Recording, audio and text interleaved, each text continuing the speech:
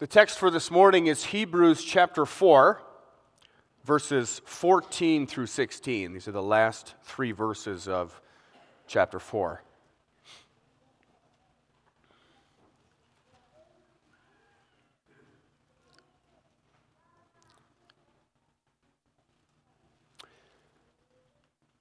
Since then we have a great high priest who has passed through the heavens, Jesus, the Son of God. Let us hold fast our confession. For we do not have a high priest who is unable to sympathize with our weaknesses, but one who in every respect has been tempted as we are, yet without sin. Let us then with confidence draw near to the throne of grace, that we may receive mercy and find grace to help in time of need.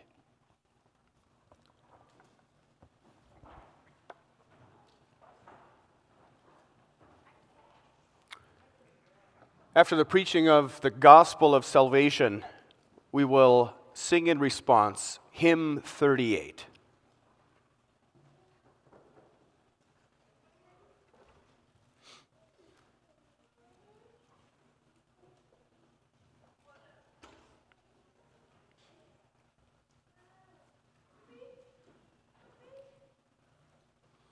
Beloved congregation of our Lord Jesus Christ.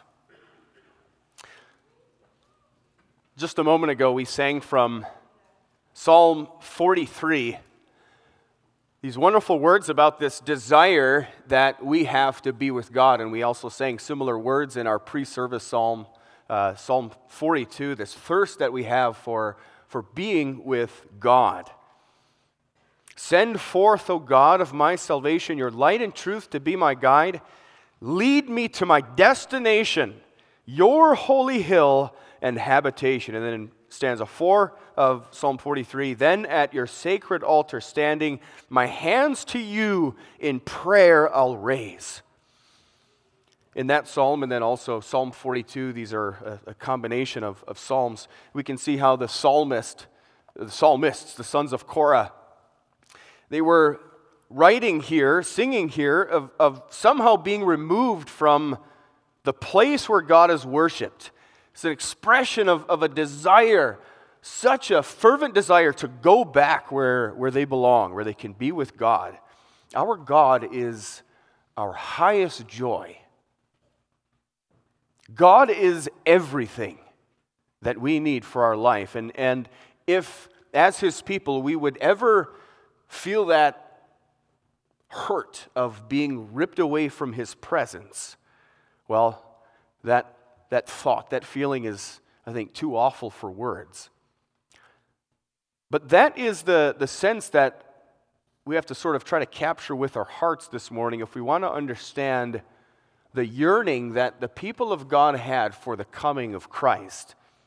The sermon this morning is a continuation of a series that I began. I preached the first one some time ago, maybe a couple of months ago here, concerning the threefold office of Jesus Christ. We heard some time ago about the office of Christ as our chief prophet, and this morning we'll hear about the office of Christ as our high priest, and this afternoon as our eternal king. We want to understand what we're missing without Christ. As we continue to celebrate this wonder, this continual celebration of the wonder of the coming of Christ, we want to know what it means that the Messiah was coming to function as our only high priest. The question that we have is, why was it so important for him to have this role? Well, we understand that this is extremely important for us because we understand the great benefit that he gives us as our high priest. He has accomplished something that is an incalculable benefit for us. It's something very good for us that Jesus functions as our high priest. And so I want to get right into the text here. Chapter 4 of Hebrews, in verse 14 we read, "Since we have a high priest who has passed through the heavens, Jesus, the Son of God, let us hold fast our confession. So, Jesus Christ, as our priest, has passed through the heavens. What does that mean? Well, it means that our Savior, our mediator, our priest, he has gone into the presence of God the Father. We understand that he goes in as a sacrifice for our sins. Why? Well, he did this in order to bring us to God. In our reading from Hebrews chapter 9, we had this comparison between the work of the Old Testament priests and then the work of our high priest, Jesus Christ. We're taught here that just as the Old Testament high priest went into the most holy place, and they did this just once a year, they went into the most holy place in order to atone for the sins of the people of God. Jesus Christ, in the same way, but in an absolutely fuller sense, with absolute effectiveness, he atoned for us by presenting his own blood in the real presence of God. And we have to see a very powerful distinction there. You see, the most holy place of the tabernacle, the most holy place of the temple, that was understood to be the place where God actually was. God's presence was in Israel, in the nation of Israel. His presence was centered in Jerusalem, even more centered in the temple. And the hot spot of God's presence, his holiness, was in that most holy place. God really was there. But what do we see in Hebrews chapter 9? That most holy place wasn't the real most holy place. The one in the tabernacle or the one in the temple, it was understood to be a copy of the real most holy place in heaven. So from our reading, we understand that Jesus went into the real most holy place in heaven, into the very presence of God himself, and in making atonement for our sins, he effectively and with finality, he opens the way for us to have access to God. And because he has done this, because he has effectively opened the way into God's presence, and because he is still functioning there as our high priest, the way into God's presence is opened for us. And that, brothers and sisters in Christ, is a wonderful thing for us to hear. This is the word of comfort that we read in places like Romans 5, verse 1. This word of comfort, therefore we have peace with God through our Lord Jesus Christ, through whom we have gained access into this grace in which we now stand. We have access to God. And that truth that we're able to hear this morning is even more amazing for us when we consider the great difference there is between what we have now and what God's people had then. What was all this like before the coming of Christ? What was access to God like before Jesus was born? Before he did all of his work? Access to God was severely limited. The way into his presence was in a way or in a degree, it was blocked. You couldn't just go in there. This was part of the role of the Old Testament priest, guarding the entrance to the tabernacle or to the temple. The priest had to regulate entry into the presence of God. Hebrews 9, verse 8, it shows us that while that temple was still in service, while all the priests, the Old Testament priests, were performing their duties, while they were in the business of taking the sacrifices of the people and offering them to God, while they were performing all of these sacred rituals in the holy places of the tabernacle, of the temple, while all of that was going on, the thing that was being taught was the way into God's presence is not yet opened. Access to God was severely limited, and it was also always sort of in a state of jeopardy. Access to God is something that could be taken away.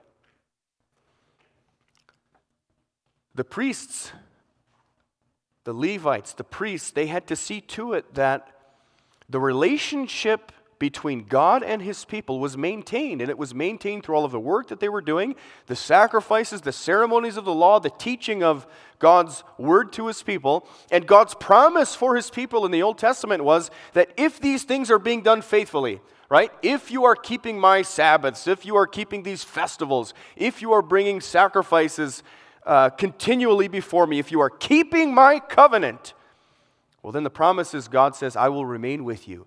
I will be with you, and it will be well with you here in this place where I'm living with you.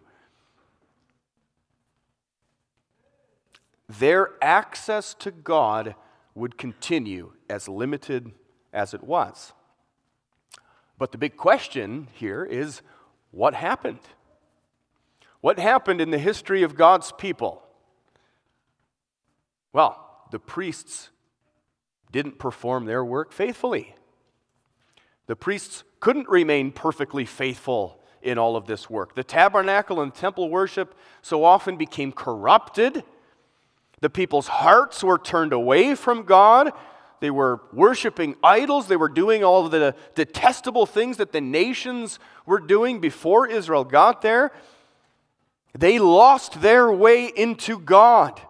There's this vision in Ezekiel, this heartbreaking vision about the glory of God. Remember the glory of God at the institution of the tabernacle, and the same thing when Solomon built the temple and there was the institution of that worship there. The glory of God descends on it in this cloud, and he shows them, I am living here. And there's this vision in Ezekiel about the glory of the Lord leaving that temple, going up and away from it, and taking off away from God's people, away from this land, because they were not faithful to him. God's presence leaves, and he sends his people into exile, away from him, away from everything that he had promised to give them.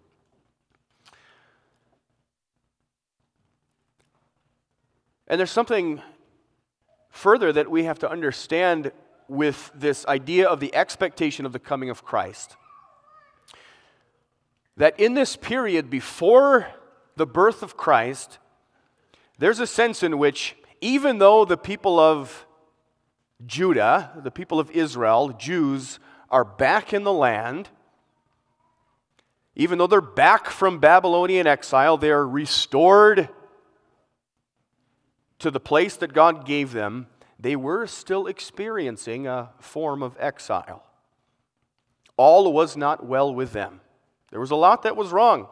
They were under the rule of the Romans. They were subjugated under foreign rule. And this is contrary to the ideal, which is that God would have his king on the throne, that God himself would be the ruler over them, and they would have peace and freedom from oppression. So they were subjugated by Rome. They had no king on the throne. There was no son of David on the throne.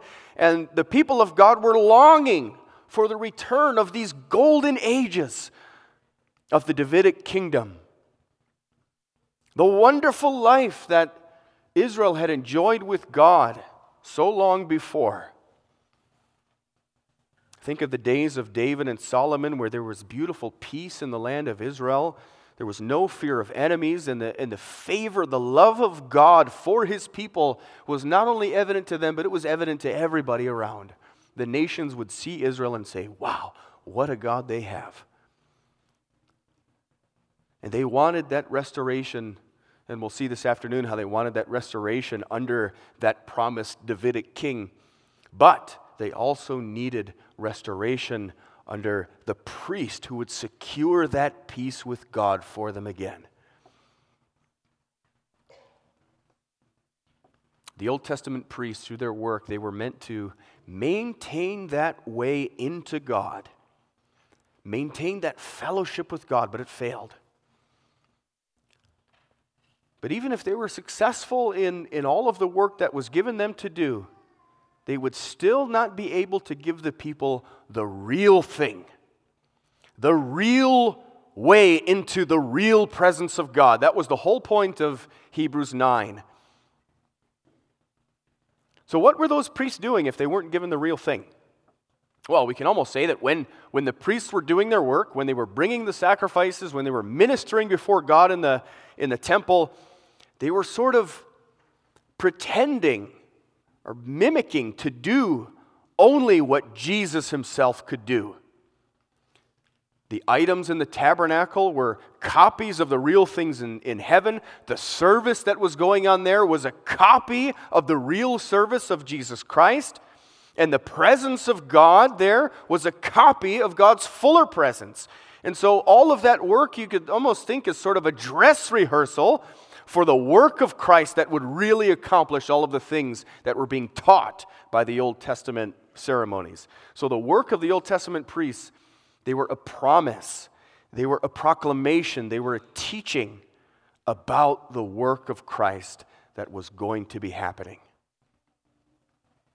Yes, they maintained the way into the presence of God, but you could say that it was a dimmer form of the presence of God. Yes, God was certainly there with his people, but they did not enjoy the fullness of his presence that was to come. And even what they did have, it was all taken away. So,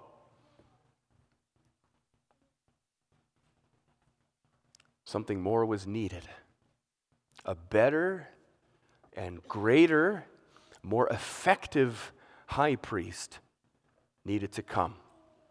One who would open up the real way into the immediate presence of God, but also someone who would be able to keep it open. This is what Jesus Christ has done as our high priest. This is why we're told to be very confident about coming before the throne of God. Since it's Jesus who is our high priest, let us hold firmly to the faith that we profess. Our relationship with God is not in jeopardy. Our relationship with God is secure. And every blessing that God has ready for us, blessings that are being prepared for the people of God who are reconciled to him, every blessing is secure, every blessing is guaranteed because Jesus is our high priest. He opened the way. He has taken his place as our mediator in heaven, the one who prays for us, the one who makes requests on our behalf from his Father. And because of all this, we are able to know that at all times, we receive every single blessing that we need. Because you have a high priest who knows what you need. That's really important for us to understand. That you have a high priest who knows what you need. Verse 15 of our text. For we do not have a high priest who is unable to sympathize with our weaknesses, but one who in every respect has been tempted as we are, and yet without sin. Jesus Christ, our priest, is true God and true man. Jesus Christ, our high priest, experienced every temptation that would ever come upon us. He experienced every hardship that would threaten to smash your confidence in God. He knows what's out there in the world. He knows the things that shake you up. He knows what's out there that is designed to rip you away from God. And he also he knows what you need to overcome those things. Because he was just like us, because he is just like us, only without sin. He's your advocate. That's a word that's used quite often in legal settings, in a courtroom.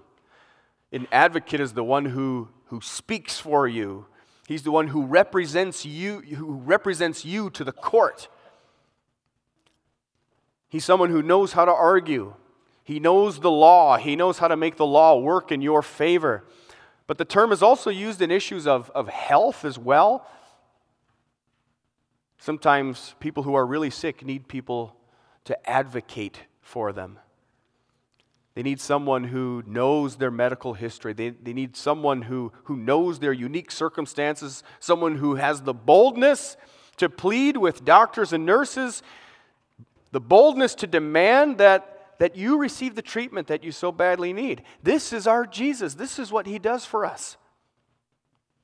He knows what you need. You will never be in a situation that God does not understand. We have to know that. We can never say something like, yeah, I'm a sinful person, I'm a creature, but I know my situation from a creaturely perspective with creaturely eyes, and how could God ever know what I'm going through with the mind that I have and the heart that I have, because God is God. He can only see things from a God perspective. He can't actually know what I'm going through, can He?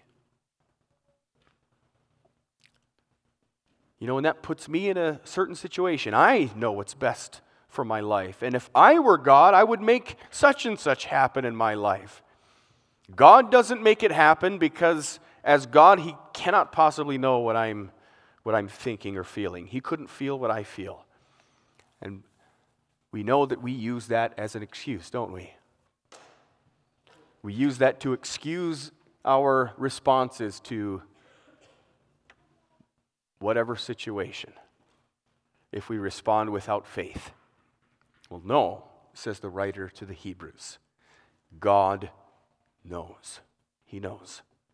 God knows your condition. God knows your condition better than you know your condition. He knows your situation, and above all, He knows what is the answer to your condition. And He gives it if you ask in faith.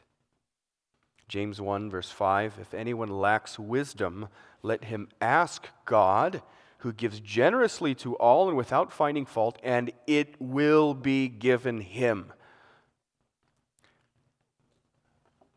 And in wisdom here, this doesn't mean just intelligence or being smart, being clever. But wisdom here is the same as what we read wisdom in Proverbs. The wisdom of God is the fear of God, faith in God. If any of you lacks the fear of God, faith in God, ask God and He will give it generously without finding fault. James 1 continues, but when he asks, he must believe and not doubt. Why shouldn't we doubt? Why may we not doubt? We may not doubt because of who Jesus is. Because of who He is. He is our priest. He's opened the way to God. He keeps the way open. He knows exactly what blessing you need from God, and He advocates for you so that you are guaranteed to receive it. That's who Jesus is for you. And since that's true, we can take a real joy in the last verse of our text. Let us then with confidence draw near to the throne of grace, that we may receive mercy, the mercy that we need, that we may find grace to help in time of need. It's not a run-of-the-mill grace or mercy that is sort of a one-size-fits-all for everybody. No, your priest knows you, and he knows what you need. You receive the mercy that you need and the grace that you need.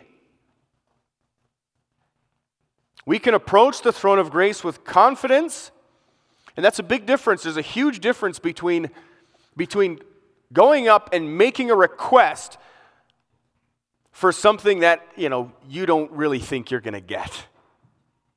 There's a big difference between that and making a request for something that you know for sure that you are going to receive. Right? When we pray to God, when we make requests, we must believe that God will give what we ask of Him in faith. When we ask the things that we ought to ask for, and when we believe it, God will grant it. That is His promise. And there's no promise that God has ever made that has fallen to the ground. When you pray,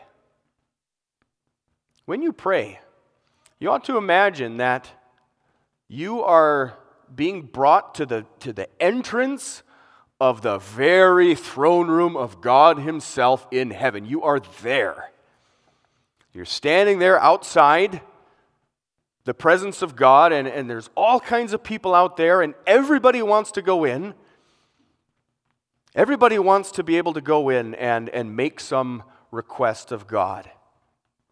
They all want to have an audience with God, but no one is allowed to go in. Why? Because everybody is filthy. Everybody is a sinner. Nobody has any right at all to go into God.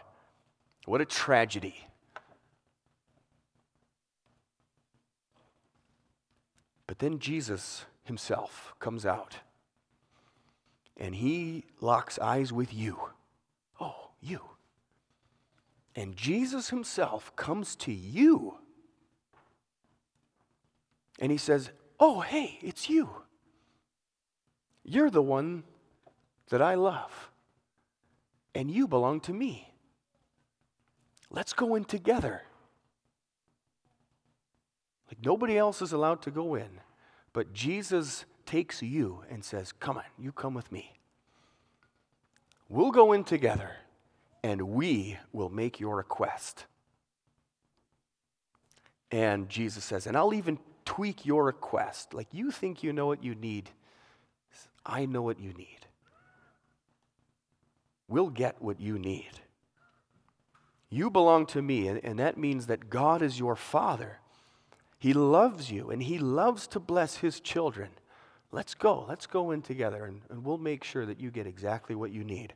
What kind of confidence are you going to have in that situation?